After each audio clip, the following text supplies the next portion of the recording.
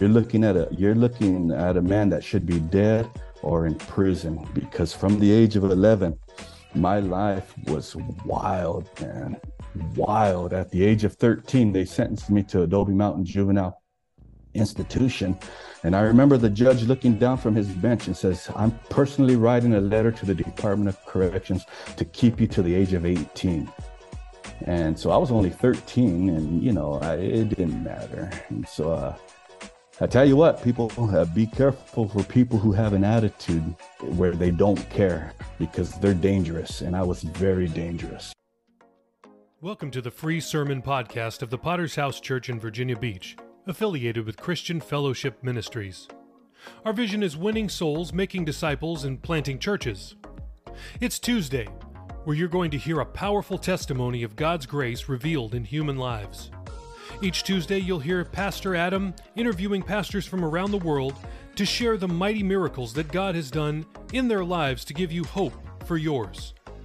We share the stories of the men behind the messages you hear every other day on this podcast. Keep in mind that the free version only includes a portion of the whole testimony interview. To listen to the full version, use the links in the show notes to subscribe via Apple Podcasts or supercast.tech. Every dollar goes to supporting world evangelism. Enjoy today's Testimony Tuesday. All right, we want to welcome you back to the VBPH Sermon Podcast. It is a good day to be saved. It's a good day to be alive. And it's a good day to be a podcast listener, because we have a very special guest on the line with us, and it is Pastor TJ Horta, coming from us all the way from Da Nang, Vietnam. Welcome to the show, sir, and thanks for joining us. Thank you. Thank you for hosting. I appreciate it. Oh, man. Well, it's such a blessing to be able to talk to you, first of all. And for our listening audience, you should know that there was some spiritual and technical battles that were having to take place to get us to this point right now. But we overcame by the blood of the Lamb and by the word of the testimony. and Amen. and Pastor TJ and I, we've got a history, and so I can remember when I was a disciple in the Chandler Church, leading some outreach teams and coming over to a little pioneer church in Phoenix, Arizona, where there was this wild little guy named TJ Horta pastoring a church. Always had a great time, and you were at a lot of our Chandler events, and so it was a blessing to know you back then. But it's been like 20 years really since we've talked to each other. So how you doing? I'm doing well, brother. Doing well. And like you said, we were in Phoenix and we connected through Chandler. Being in Phoenix, we were able to go an hour and a half north to Prescott, everything Prescott, to the Tempe Bible Conference, all the Chandler events. And so we really did connect while you were in Chandler, and then you got sent out. Yeah, it was a blessing.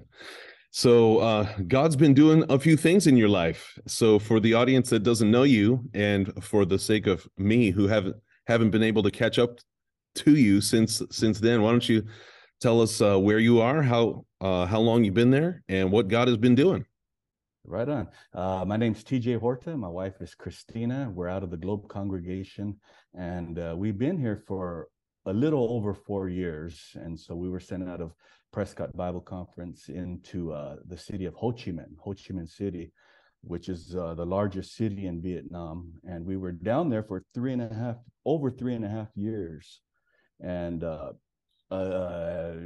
everyone's sick of hearing about COVID, but we went through 22 months of that COVID lockdown. And the lockdown in Ho Chi Minh City was not like the lockdown in America. They had actual APCs, armored patrol carriers, on the bridges. They had checkpoints. You cannot travel from point A to point B. It was really, really restricted. And so we spent months in our home, and it was really difficult to build a church. You can't build a church online. We were able to maintain the folks that we had, and we kept them. But we didn't grow, we didn't build, because we weren't out meeting people. We weren't out interacting. We weren't congregating. We weren't meeting in the building. And so they finally let up. We were able to go home for Bible conference, talk with Pastor Greg, and just needed direction. And he said, well, let's switch cities. What do you think about going to another place? And immediately Da Nang, this city came into mind. Me and my wife had talked prior. We were willing to stay in Ho Chi Minh City. Our time was almost up, our commitment to the mission field, and we really have a heart for the Vietnamese people. We didn't give it the best effort because, again, we were locked down for those 22 months, and so we didn't want to stop. Although we would have, under a direction of headship, returned home. But Pastor says, let's.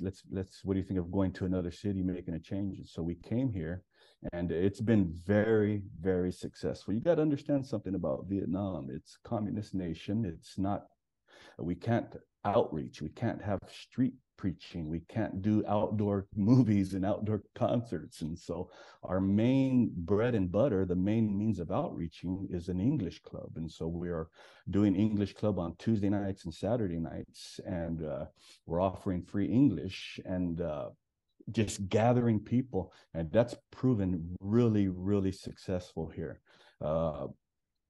We're seeing an average of 25 to 30 folks come to almost every event. We do movie night.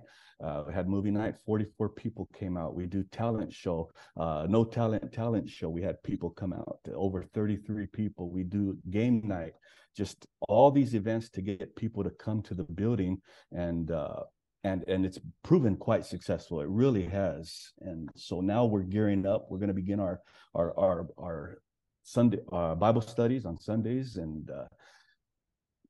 when you offer somebody something for free, they're skeptical, because if it's too good to be true, it's too good to be true. And so truly, we're giving them a free English club, a free English lesson, and so they're coming, and they're waiting for the hammer, they're waiting for the boom, they're waiting for the wool to be what's the catch? What's the catch and stuff. And so from that, we're just building the relationships with folks and introducing them to the gospel. And so it's amazing, because we do our English, we open the English club just like we would a church service. You know how we do it. We stand, we sing a song, we open in prayer, we shake hands, we give the announcements, and right when we're about to preach is when I give the English lesson. And so I'm not an English teacher, but I'm pulling stuff offline. After a few years of this, you develop a good knack. When we went to Saigon, Ho Chi Minh City first, I went to everyone else's English club, and I stole all the best ideas and incorporated a great lesson plan. That's what you got to do. We go through it, and when we get to the ending point, we do a rewrite and repeat. And what they're doing is they're writing a scripture. And so whatever the topic is, whatever the theme is throughout the English lesson, they're writing a scripture about that. And then at the end, I'm giving life tips, and I'm asking penetrating questions. What happens when you die? Where did we come from? Why were you born? Just whatever the topic is, lying, forgiveness, whatever it is, and closing it out. And we're seeing people's it's triggering a hunger, because the word of God does not return void. It will accomplish what God set it out to do. And little do these folks know, man, they're rewriting and repeating scriptures at every service. And so now that's what we're doing. We're gearing up. Many mistakes in Saigon. When we first went to Ho Chi Minh City, we 3 services right off the top. We took over a building lease from Pastor Ken Mata. He's a Filipino pastor, fellowship that had that building. He went back home to Philippines, and we took over the lease. So dominion was already established. The noise in the neighborhood was the traffic in the pile of motorbikes that people would drive to the place. So traffic, dominion, noise was all established. So we just hit the ground running with that. We did 3 services a week. And again, this culture, they're skeptical. It's free, what? So if I tell them Jesus loves them and he has a plan for their life, and he died on the cross and arose from the dead and has a plan for them, you see smoke coming out of their ears, man. Too much too soon. They run away. But if I don't say nothing, they'll never hear the truth. And so there's a fine balance. And so down there in Saigon, we put it in drive and put our foot on the gas and just plowed forward. Here, gloves. I got mittens on, strategically placing events and timing. And so we're stepping into a new chapter, a fresh season. And I'm excited to see what God's going to do. Check with me in 6 months and I'll give you another report. Well, that sounds really exciting. So our audience is already going to be sort of clued in because last week we had Pastor Eric Barrientos on the podcast. And so he gave us kind of a Vietnam 101 primer course on what life is like over there. So, is the church that he is in, that he's pioneering, was that somewhere close to where you were? No, actually, it's so congested in Saigon. If you were to go straight to there with no traffic, it'd take you 15, 20 minutes. But because the congestion and the traffic and the volume of people, it'd take you 50 minutes, hour and a half in heavy traffic just to get there. And so everything's relatively close on a map, but it takes you forever to get there. Yeah, so yeah, he was wow. on the other side. Okay, well, praise God. So besides him and you, how many other workers do we have there in Vietnam? There's 9. There's 9 down in Saigon, and there's 3 up in Hanoi. And so that's north is Hanoi, south is Saigon. And now Pastor Ruby sent another worker, Gabriel Martinez. He should be arriving here in July in Da Nang. And so he was here recently. We shook hands and introduced and showed him around just a little bit. And so he's coming. So there's going to be that many here. Okay. And yeah, before we get into the meat of the podcast, I'm just wondering how do you find the spiritual reception of the people there? Like, what is it like, and what does it take to see somebody get converted? That's a good question. And so the spiritual tenor or tone that we're seeing is the older generation has the ancestral worship. They claim to be Buddhist, but it's like a Catholic in America. You know, you're born Catholic, your family's Catholic, but you're not a practicing Catholic. And you're seeing that here. And so that's a lot in the older generation. The newer generation, the younger folks, you know, they've just recently graduated from college or beginning their own families. I wouldn't say atheist, but they're non-believing. It's a money-driven culture. It's where, you know, to gain, to be able to live, to earn, to be able to live, and so.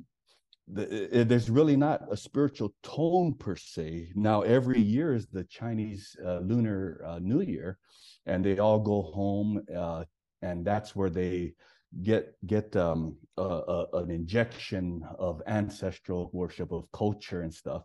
And so then they'll pray, they'll light the incense, and they'll have the ceremony with their family. But by and large, it's really not religious per se, unless you want to count communism as a religion, which it may very well be there. I don't know. There's a definite belief system in it. Oh, for sure. There's a worldview connected. I'm curious about the nation. Is it connected to the Chinese culture? You know, it really is. Dress, culture, dance, the dragon, all these different things. They try to be unique. You know, the language is definitely different. But yeah, there is a heavy influence of China. I believe there is. And especially concerning Buddhism. Okay. Yep. And so Pastor Eric was telling us last week about the language, that they've been doing their best to learn the language. How about you? Have you been making some strides there? When I first moved to Saigon, I had a tutor, and the problem was the tutor, she was a younger woman. She was in Pastor Ken Mata's church. Her Annie, lovely lady, love her to death, man. But her voice was real high, and so every time she would say a word, no, say no, come. And so I'm trying to repeat it in her tone but you can hear my voice is definitely deeper. And I couldn't, if you know anything about the language, it's tonal, you know, and if you don't do the tone right, you're probably saying a bad word or something different. And so I tried to follow her tone, and finally I just gave up. I said, I started having her translate songs for me and documents. We were going through visa processes and different things. She was I do rap music. She translated all my gangster rap into Vietnamese. We made slides so I can display the words while I'm rapping and stuff. So I put her to work, but I quit trying to learn because that tone was too difficult for me. Now, mind you, if I were to have a man try to teach me and in my own voice try to learn, I can probably do better. But what I saw in Saigon is there was a lot of English speaking people. Before we came, there was a big campaign, a big push for the people to learn English. They would say, English is your future. There'd be billboards and English is this and English is that. So everyone wants to learn English. They want to learn American English. British English, UK English, but Australian English, there's just the different accents. And so in Saigon, there was a lot of English-speaking people. And so I was finding that if I go to the restaurant, I was able to order or use Google Translate. If I was going to here or there, lots of English, the interpreters, the translators, the other churches that were established, English workers and stuff. Now we moved here to Da Nang, and I'm seeing the same thing in the city center. Once you leave the city center, it's Vietnamese, bro, and you have to use Google Translate. You cannot communicate at all. From English in English. So when people come to your English class, they're getting the Mexican English. That's like the best one. The Chicanonese accent, man. They're getting Cheech and Chong accent. I don't know what they're getting. It's vexing because I'm not here to be an English teacher. But bro, I tell you, you got to plant the seed and you got to let it grow. And if you inject too much too soon, it dies, man. We've seen so many people run, just cower away because it's a religion. Oh, they're Christian. And even opening our English club with the song, "This is the day of the Lord." We sing that song, and then we sing it in Vietnamese. And I tell them, if you can sing it, you can speak it.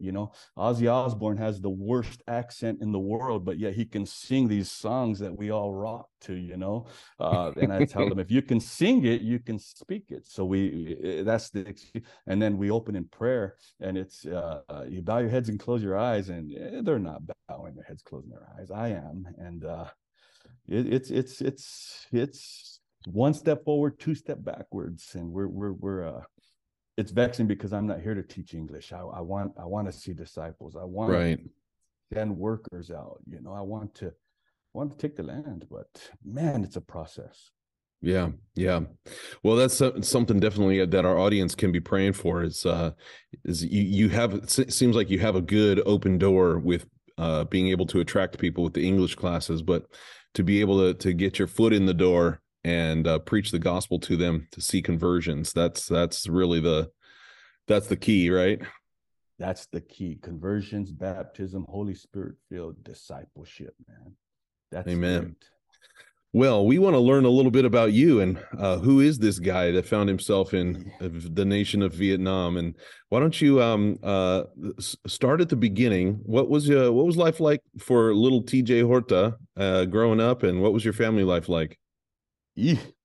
Well, I come from a large family. There's 4 brothers and 3 sisters.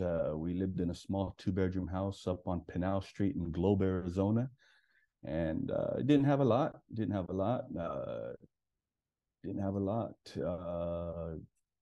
Times were hard. I remember just not me personally struggling, but in comparison to the friends that we had and the people that were around us, I knew we didn't have a lot. And so that was then very early in age. At the age of 11, that's when life turned for the worse, But go ahead. Well, what happened? You left us on a cliffhanger. What happened when you were 11? Just started smoking weed, man. Started drinking alcohol. We would have family gatherings. The ice chest was over there. Me and my cousin or myself go sneak the alcohol, start drinking. So I was drinking at an early age. My brothers were older, and so weed was around and stuff. This was before weed was legal, and do this, and they'd give me some, or I would try to take it from them or find the leftover roaches and smoke it. And it was also all around, in the town and stuff. Started smoking weed, drinking, and fighting, man. I was a violent young man. And for the audience to know, you're looking at a man that should be dead or in prison, because from the age of 11, my life was wild, man. Wild. At the age of 13, they sentenced me to Adobe Mountain Juvenile Institution. And I remember the judge looking down from his bench and says, "I'm personally writing a letter to the Department of Corrections to keep you to the age of 18. And so I was only 13, and it didn't matter. And so I tell you what, people, be careful for people who have an attitude where they don't care, because they're dangerous. And I was very dangerous. Man, dangerous. Well, where do you think that attitude came from in you? It wasn't video games. Some people play video games and blame their aggression on that. I honestly don't know. I honestly don't know where that aggression came from. But as a young man, I would get in a fist fight weekly in school, on the streets. I mean, the average person hasn't gotten a fist fight in their whole life, but I would fight every week when I was young. And what was funny is, because I would fight and assault people so much, when they got older, but they got 16 and 18, they had a chip on their shoulder with me. They wanted to prove this. So not only did I have to fight them when I was young, I would fight them when I was older. The comeback tour. More than once, I had to. You did this to me, and I'm gonna get you. And next thing you know, we're throwing down, man. And I remember in 5th grade, a man walked up to me, or a kid walked up to me. We were the same age, and I had my hands down, and he hit me. He hit me right here in the nose, and what it did is it blackened both my eyes. And I was always under the insinuation or understanding that if you hit first, you're the one that's going to be in trouble, because you started it. And so I didn't want to hit first. I knew something was going to happen, but this guy just walked up and wailed on me, blackened my eyes and stuff. And I said, from that day forward, something triggered in my mind. And how old is 5th grade? But 11? Yeah, something like that. Yeah, something triggered in my mind.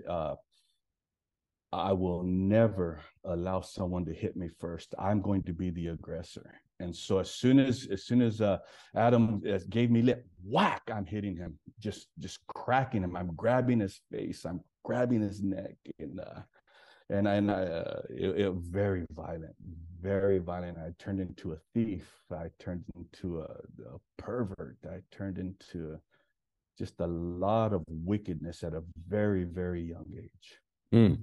There's some people that you're really glad that they got saved. Yeah. It sounds like you're one of those. So, another interesting part of the story is Globe, Arizona, believe it or not. So most people in the world have never heard of a place called Globe, Arizona. It's a small town, man, very small town. Can you maybe share why, or what kind of influence this little town had on you? That's where all my family is from. That's where all my wife's family is from. And so Globe, Arizona, small town, 90 miles straight east of Phoenix, up in the high desert in the mountains. It's a population of 14,000 people, if you count the whole Globe, Miami metro area. But small town. And so, we don't pick our family. We don't pick what race we are. We don't pick where we were born and stuff. And that's where I'm from. Again, all my wife's family's from there. All of my family's from there. Is it small enough where everybody knows what everybody's problems are? Yeah, it's small enough to know that the cousin, everyone's my cousin, everyone that's my cousin, everyone's it's they're related and stuff. Small town, it is a small town. People know each other. Yeah, you know what everyone else drives. Hey, he Ah, drives that red truck. Hey, he drives that blue car. Yeah, hey, that's Bill. Yeah, that's Adam. Whatever. so yeah, just like everybody else, there are certain advantages to small towns, but then there's a lot of disadvantages too. But Yeah, I can imagine once you kind of get the reputation as the bad kid, then that precedes you wherever you go. yeah, yeah. It does. It's hard to once you put that jacket on, it's hard to take it off. Yeah. So, how did your parents handle this in your family? My dad was hands off ish. He would go to court. I mean, bro, I've been arrested. I've been arrested over 20 times, man. One time I was up in Globe and we were looking at this old car lot and had a bunch of old cars. Lady thought I was already a Christian. She thought I took a part out of this because I'm driving a 57 truck, 57 GMC. And so I pull into the laundromat, and next you know, a bunch of sheriffs pull in, and the lady pulls in, and yeah, he stole this from my car lot. She pulled out my spare tire rack. And this is from a 64 Impala, she says. And so I looked at the cop and I grabbed it from her hand and I walked to my wheel well, and the space where this tire rack hung was painted over, but it had the shadow underneath it. And I put it right up to the shadow. And I looked at the cop and I said, 64 Impala, huh? And the cop was like, "We're going to arrest you." And I said, "You think I'm afraid to be arrested?" I says, "That means nothing to me, man." I said, so I even forgot your question, but that was a wild story. No, the question was how did your family handle this and my as we've you were been to growing court up? many times. Been to court many times. My dad would go to court, but he was hands off issues and stuff. My mom broke her heart, man. You can only imagine what your mother seeing her son, just totally incorrigible. They would give me, I was on intensive probation, and they would give me they would give me a urine test Monday, Wednesday, and Friday. And I didn't care. I was still getting high. I was still drinking. I was still doing anything I can get my hands on, and dropping dirty. Just so my mom can only imagine what the hell I put her through, because just incorrigible, uncontrollable, and again, an attitude that did not care. And so they were supportive. They went to visit me in jail. They tried to do what they could do, but it gets to a point where your children make their own decisions, and all you can do sometimes is stand back and watch. Yeah, yeah. What was you said you were one of four brothers? Did any of Yeah, them also get in trouble, or you were kind of the worst of the pack? I was my dad. I was the worst of the pack. They would get in trouble. They'd get in fights, drugs, alcohol, party scene, different things, but not the level of trouble I was getting into.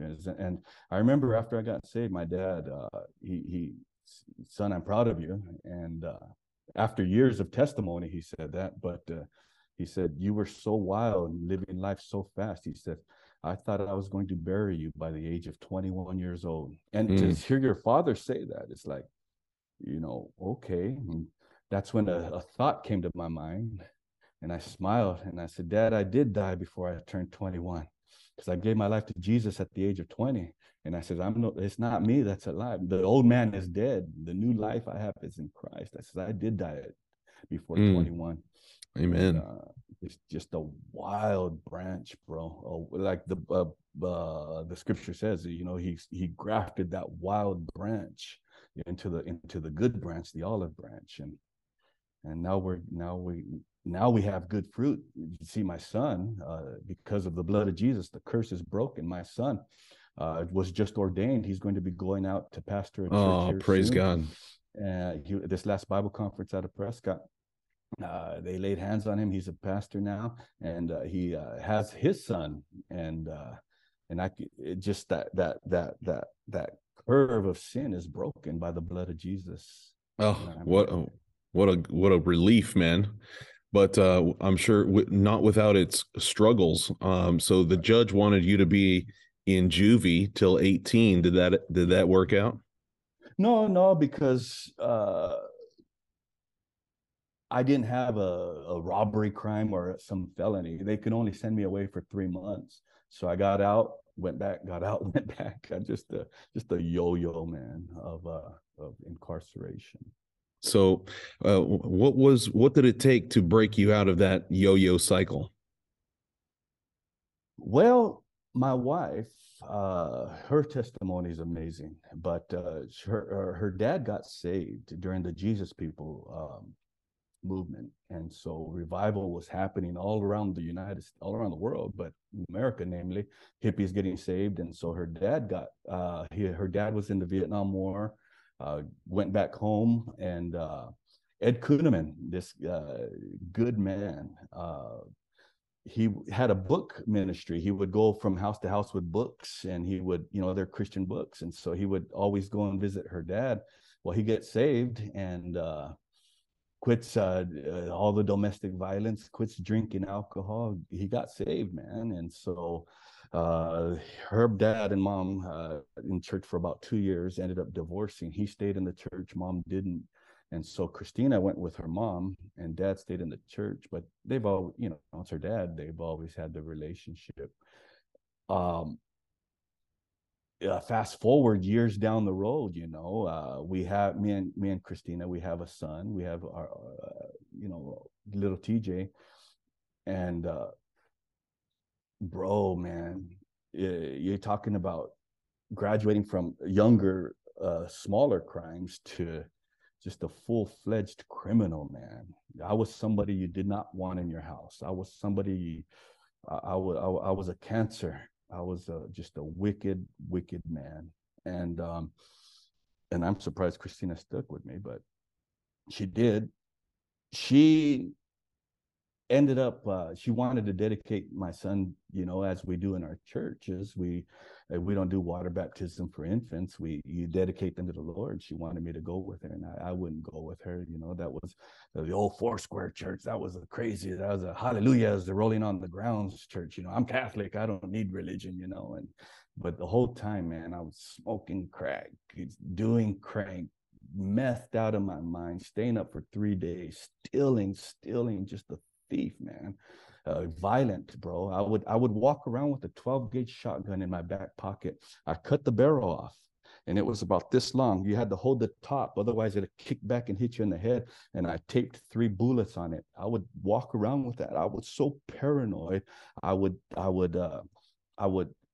take a shower, and I put my towel, I'm going to dry myself, with a pistol inside, just waiting to go off, man, waiting for something to happen to react violently. So anyhow, she's there. She says, How old were you when you met her? What's funny is when I was in 7th grade and she was in 9th grade, we actually dated.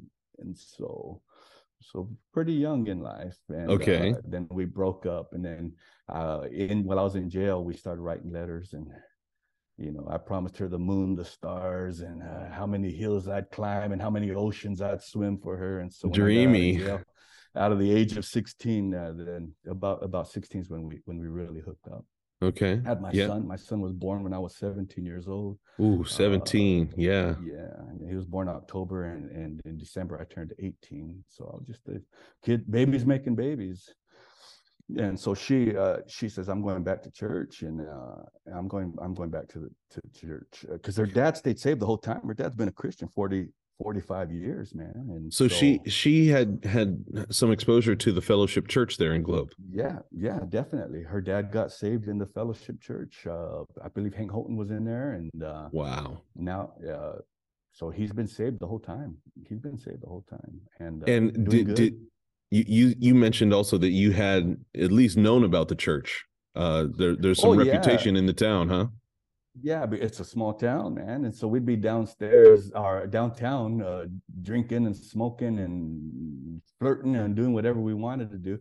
And they'd be street preaching, you're going to hell. And I tell them, you go to hell, and we just, that Foursquare church, man, they're well known. And it was Foursquare, but it's not Foursquare no more. Well known. And that's what she says. I'm going back to church. And so, she says, you want to come with me one night? And I said, yeah. I think we were fighting. So I promised, yeah, I'll go with you. But I didn't go, and then another time, you're going to come with me? Yeah. So do a line of meth, go to church, you want to come another time, you want to come with me, and smoke a joint and go to church, and just sitting there messed up. They'd come up to me, hey, you want to get your heart right with God? No, I'm a Catholic, don't need God, I'm all right, all right. So I went about 4, maybe 5 times with her on different, over a span of a month and a half, maybe. And this was kind of like just to make her happy. Yeah, kind of to keep the peace, because bro, I was blowing the money. I was buying drugs. I'd show up at the house, man, with closets full of stolen clothes and televisions and microwaves and guns, and just dump it on the thing, and on the living room floor. Just a bad thief. Show up at the house with a stolen truck. Show up at the house with a stolen car, man. She saw this, and so just to maintain some peace, to suffice, to keep. And again, hey, you want to come? Yeah, and then I wouldn't go. So right. About a period of a month and a half, maybe 2 months, maybe went about 4 or 5 times. And then one. So what night, finally broke through? We were working at the same restaurant, and so she was a waitress, I was a dishwasher, man. We got paid on that Friday. I took the money, man. I bought all kinds of coke and meth, man, and just stayed up all Friday night, all Saturday, man. The money was gone, the bills were due. I had heard the truth that Jesus can change me, and I couldn't change myself, man. Religion couldn't change me. I mean, I was a Catholic. Every Lent, I'd say, I'm going to quit this and I'm going to quit that. I'm going to start this and I'm going to start that, but only to do the same thing I said I wasn't going to do the same night. Well, I'm kind of interested in that at least that there was some kind of understanding or conviction over your sin, that you realized that it was taking you the wrong direction, right? Well, that was the thing. Is that's the message that I heard, that God can forgive me, and I don't have to go to hell. I didn't get saved not necessarily for a changed life. What really got under my skin, what really convicted me, what really made me think was, I'm going to hell, man. I'm going to hell, and I deserve hell. I knew I deserved it. I knew I was not right with God. And from what they're saying is if you're not right with God, you're going to hell. If your sin's not covered by the blood of Jesus, you're going to hell. So anyhow, that weekend, spent all the money on drugs, got high, stayed up, man. I was just fried, bro, fried. And so I remember going into we were at work, and I remember going into the bathroom, and I had the resin. I had a glass pipe, and I pushed the Brillo through, and I pushed it through to get a resin hit, and I hit it, and my heart was pounding. I can almost feel my hair not falling out, but on ends. And I put my arms to the side, and I just said, "That's it, man. I can't do this no more. I'm killing myself. So I got up and I go out, and I tell Christina, I says, I want to get my heart right with God. And so she's a waitress. She's going through the swinging doors, in and out. She's taking drinks and taking food and coming in and out. And so I stopped her at one of those passes, and I want to get my heart right. Pray with me. And she says, I don't. What'd she say? I don't care if you if you cross the street, get hit by a car, die, and go to hell. She told me, because it was a bad scene. So she did a few more passes. I'm trying to wash dishes. She's doing her job. Finally, she pokes her head through the double doors and says, "If you're serious, you'll go to church tonight and get your heart right with God." And it was a Sunday night. Again, I stayed up that Not a Friday, lot that of Saturday. compassion there, Well, huh? she did, because when she popped through those doors, she says, if you're really serious, you'll go to church tonight and give your heart to God. And so I determined then that's what I was going to do. So I go to church that Sunday night. Didn't know what he preached about, wasn't listening and stuff. All I knew is I needed to get my heart right with God. And when at the end, I had, saw the routine, saw the flow, and I knew at the end they were going to offer a chance for me to get my heart right with God. And now I know all the terms salvation and altar calls and all that, but then I knew they were going to allow me to pray and get my heart right with God. So I did. I lifted my hand and I went forward. Her dad prayed with me. I'm a byproduct of her daddy's fruit, man, and Wow. he's a good man. Wow. And so I get up from the altar, and it was like a light turned on, bro. A switch happened in I felt clean, man. I felt washed. I felt right with God, man. And so the assistant pastor, his name was Bob Hernandez. He comes to me, and they're watching me, man. They know her dad. They know this girl. They see Like, her, ladies, keep your purses close, bro. They know this family. Again, it's a small town, and they see me get saved, man. And so he says, "Is there anything you need?" And I looked at the pastor. It was Bob Hernandez Bob Burris at the time. I said, "I want to talk to him." And he says, okay, I'll talk to him and we'll get an arrangement. I said, okay. So I remember going, and I remember walking out the back of the church, walking down the steps, because Globe's on a different level. It got the steps that go down to the street, the church, the back of the church. And so I remember walking down, and it's that smell right before it rains. The wind was blowing, and I can see the break in the sky, and just that smell. And I remember God, immediately began to reveal himself to me. And I realized as soon as I had that smell, felt the wind, and saw that God made creation. He says, I made all of this. Wow. And I made you also. And I was amazed, because it's like, it's revelation when you don't understand something, and then you finally understand. It's like, just revelation, man. God showed himself to me then. So I'm walking down the stairs, I'm walking across the street, gonna get in the car, and then the assistant pastor, Bob Hernandez, he's yelling. He didn't know my name. Hey, brother. And finally I'm turning around, he's talking to me, and he's coming towards me, hurriedly, and I stopped to meet him, and hey, brother, he something, I forgot the schedule. He wanted to meet the pastor with me. He had arranged for me to meet the pastor with. And again, just two revelations right off the top. One, God made everything and God made me. And two is I'm now a brother. You figured that out. Family. Well, God showed it to me, bro. I didn't figure it out. It was a revelation that God really impressed on me, that even to this hour, I'm telling you, it's real, man, that I was placed in the family of God, and now I'm a brother in Christ, and God said, this is my body, this is my family. And wow. Whoa, again, a light switch, man, just from night to day. And that's what I'm praying for here in Vietnam. I've not seen those types of conversions, bro. What I'm seeing here is okay, come to English Club. Okay, here, my name's TJ. Okay, trust what I'm saying. Trust me, so you will trust what I'm saying. Right. And just building a relationship. It's taken a lot longer for the seed to grow. And I'm praying for these genuine conversions, but they are far and few between. So I don't know. Am I doing something wrong? Well, yeah, God's got them waiting for you. But there you go. I agree with that. The question I had for you was, you were how old when you had this radical revelation? 20 years old. 20 years old, and the year was 1993. This is going to be the 30th year I've been a Christian. Wow. For 22 years. Okay.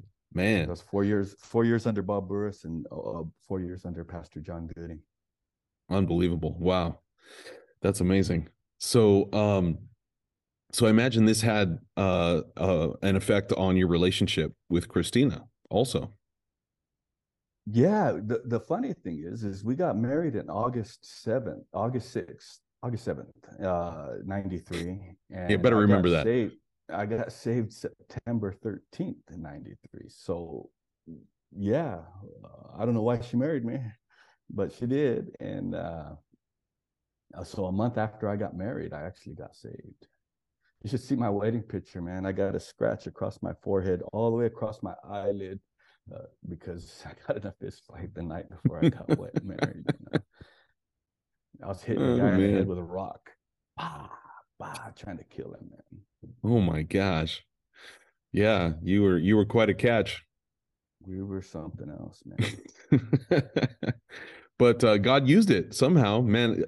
What I tell guys is that there's nothing in this world that can change you more quickly than a good woman, and it sounds like her influence is really what brought you to the cross. If she would have given up on me, walked out, I probably would not have responded to the gospel. Mm. Again, So I'd be dead or in prison.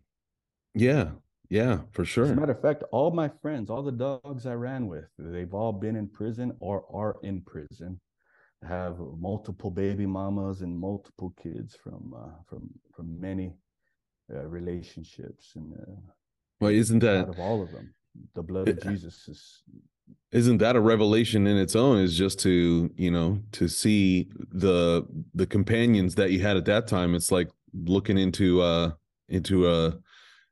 I don't know, into a time machine, and what your life could have been if things didn't change. No doubt, no doubt. The Hmm. proof is in the pudding, man. Wow. So you had these immediate revelations that God gave to you, Yeah, and what was your new convert journey like? it was a rocket, but not the kind of rocket that goes up and explodes, but a rocket that's continuing a trajectory now for 30 years. I Wow. took off, man, and so the immediately began reading the Bible. Okay. Um, you began to read and read and read, and many of the convictions and learnings that I had very early are the same teachings and learnings that I'm sharing today, just concrete, based on from the Word of God. Began to just read. There's one brother. Hey, you wanna go? This is my mentality. Yeah, you want to come to prayer in the morning? And, I didn't have nothing else going on and didn't know what it was and wanted to be courteous. So I said, yeah. So we went there. He gave me a Bible, not to take home, but he said, here's a Bible. If you run out of things to talk to God about, just go ahead and begin to read. And that began that journey. That was the next day. Wow. No, that was about that was after about the third day. They offered me that. And this guy tried to befriend me, and he did befriend me. And he knew I liked guns. He knew I was wild. I mean, my guns got guns, man. I got guns galore and back home. And he knew that I liked that. And so he yeah, you want to go target practicing? And I remember thinking, man, this is just a renewed mind and plucked from the flames of hell. He's walking in front of me, man, and I thought of shooting him. I really thought of shooting him, taking his guns, but I knew his wife knew that he was with me, so I didn't do it because I would have gotten caught. Oh my goodness. My heart was right, but Yeah. my mind needed Yeah. transformation. I Not knew quite there yet. renewing, man. They said you've been brainwashed. I needed to be brainwashed, Yeah. man. I got blood washed, and so that's what happened. Just took off like a rocket on a long journey, and that Yeah. journey lasts to today. When you think about that time, can you identify some of the things that you learned that have carried you all these 30 years now? You know, one is definitely evangelism, Okay. telling others what God has done in me. Okay. That stuck in me. Um, I remember, just reading and learning and filling my mind with the Word of God and asking many questions. I couldn't believe that Mary was a virgin. That she was betrothed to Jesus, or to Joseph. It just being corrected by the Word of God. Joe's wife, her name's Tony over, man. She has the patience of an angel, man. Because I had crazy questions and just reading. So definitely evangelism stands out. Cleanliness, holiness, doing what is right. Tithing. Tithing became an instant conviction. I remember, just if I determined very early that if the Word of God says it, I'm going to choose to believe it, even if I don't understand it. They're preaching it. What's a word? The preaching of the cross is foolishness to those who perish, right. but to us it is the power. And I'm hearing these sermons and I'm reading the Bible and I'm comparing that, and just all that preaching, all those lessons. Definitely tithing, evangelism. I got called by God. We soon after I got saved, we sent 2 churches out. The assistant pastor, Bob Hernandez, to Santa Rosa, California, and the door director, he's involved with planning everything in our church, more or less, the outreaches and concerts. We sent him, Ron Lahan, to Dover, Delaware. Hey. And so God, these are men that were very involved in the church, and as leaders, you see them constantly. And so, that gained an influence on me. I'm an alpha male. I'm not a soft man. I don't wear pink, but seeing these men go out, God says, and I'm going to send you out also. I'm calling you. And so you got a vision for that early, huh? Calling by God, man. Just as real as the revelation that God created everything and created me, and just as real as I've been placed in the family of Christ, God and it wasn't a voice. I'm skeptical of people. God spoke to me and God spoke to me. Well, okay, I've been saved 30 years and God's not spoken to me as much as he's spoken to you. And right. And preachers that say that, maybe you should change your verbiage. God showed me, or I was reading in the Word and God imprinted on me, and God was dealing with me about. But you sound like a whack job saying God spoke to me, God spoke to me, God spoke to me, God spoke to me. Right, so right, I right. quit. I don't say that. Okay. There's probably wisdom there. Can you describe also what was God doing in the Globe Church at the time that you got saved, 93? That Jesus People movement, you hear about this revival. Pastor Wayman, Pastor Campbell, all they got saved in this. Her dad got saved in this. So I've not seen that, but what I definitely seen was these conversions. There's a guy I used to run with in the street named Ephraim Iorga. He got saved right before me. And so he's in there, and this guy would have long flowing hair, man, like Rapunzel, and he would turn the Metallica music up loud and lift weights, man. We try to score off each other drugs and different things. And so Ephraim, he gets saved, man. And so Bob Hernandez, the assistant pastor, started a new converts class, and so there's these new converts coming in, and so learning that. It wasn't this wave of revival, is what I'm saying, like it was in the Jesus People movement, but this was an evangelical church. This was a church that had Harvesters Homecoming. This was a church that directly under Prescott, going to the Bible conference every 6 months,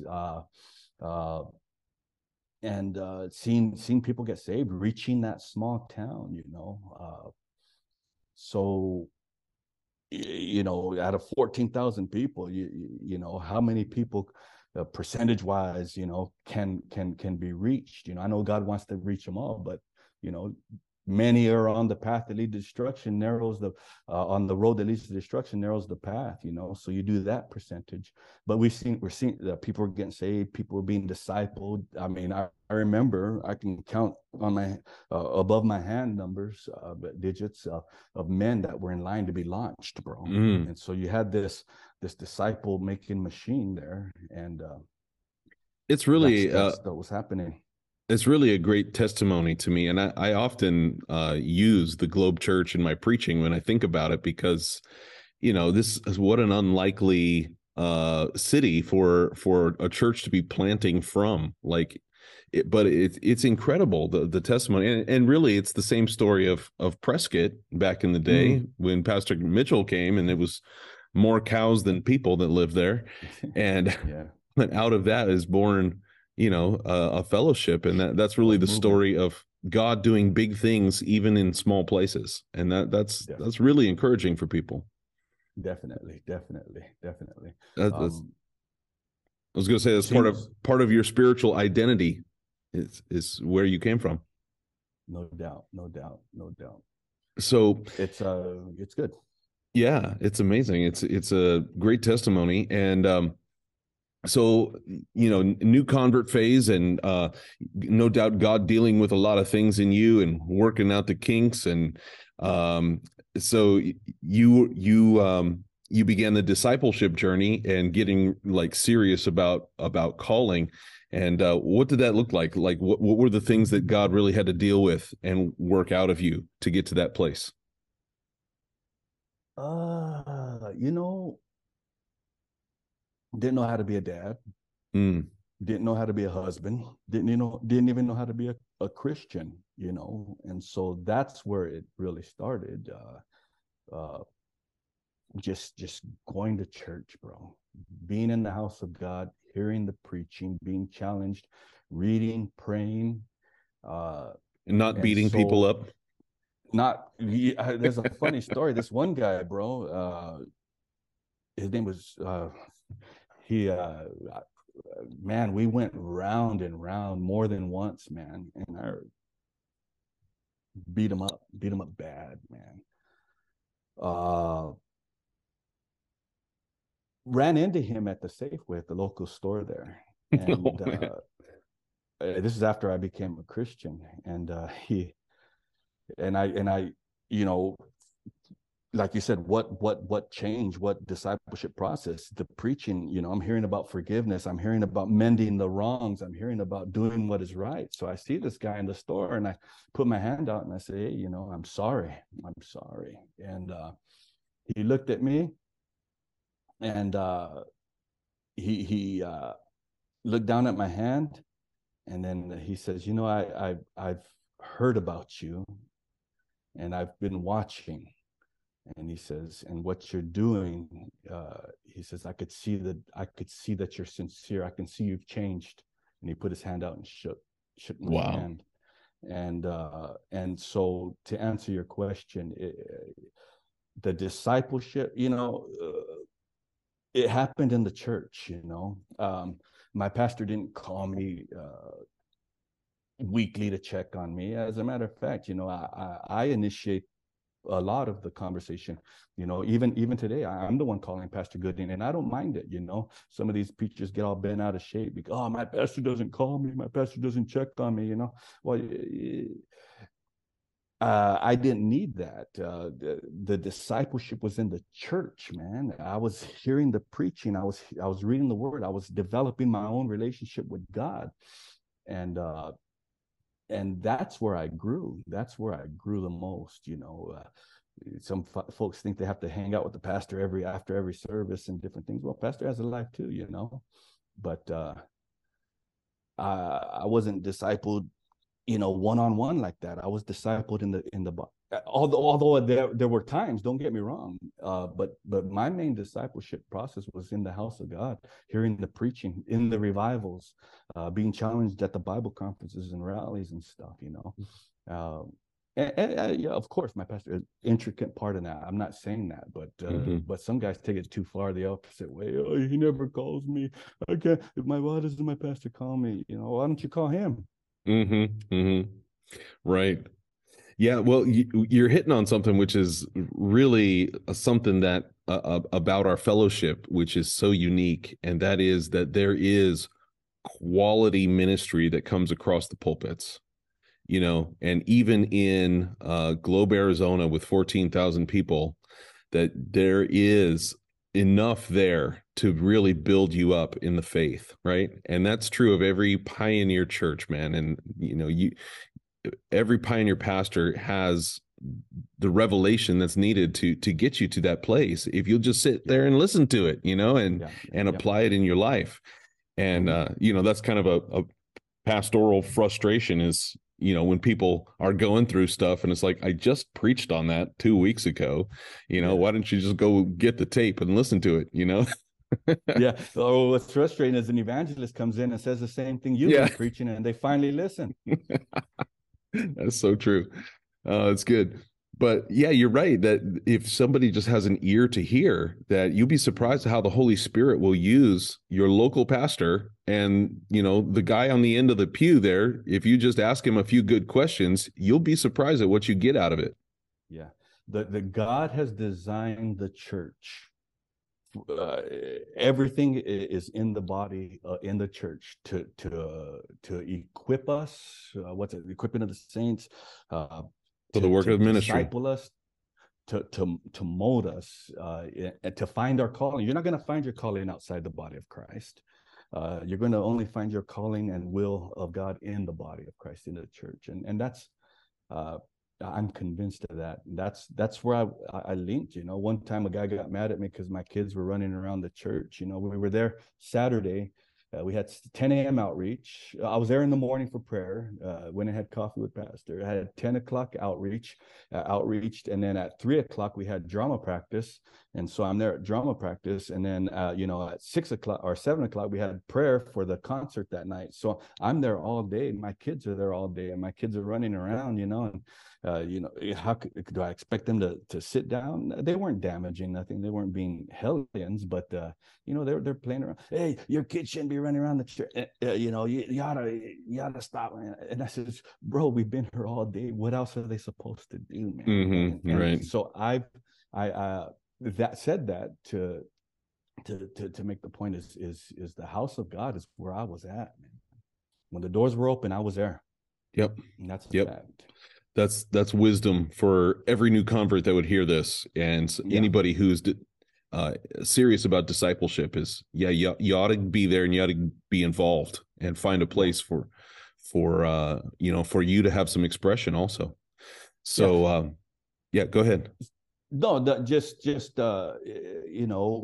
I lived for the devil quite strongly, and I don't even know that's the correct way to say it. And I said, you know what, if I can live for the devil like that, why can't I live for God like that? If I can dedicate my life, and it wasn't I dedicated my life to Satan. It was the you could tell a tree by its fruit. My fruit was evil, man. And I lived for the devil. I said, you know what, if I could live that radical and crazy for the devil, I could live like that for God too. And I did. I chose to live for God. Amen. Well, I still have some questions for you. I want to ask about your ministries that you took up in the church. I want to ask about how you decided to go and pioneer, and then your journey to Vietnam and your family life. And I got a few more questions about all of those things, but we're gonna take a pause real quick, and we're gonna say goodbye to all of our free subscribers. If you want to hear the rest of this conversation, make sure you go hit that subscribe button. We are not taking any money for ourselves. Everything is going for world evangelism. So why not to kill two birds with one stone, as they say. You can listen to the rest of this great interview, and then be a support to world evangelism when you subscribe to the premium version of this podcast. But even if you don't do that, thanks for listening. We appreciate you. And Pastor Horta, thank you again for joining us. And if you're a premium subscriber, we will be right back.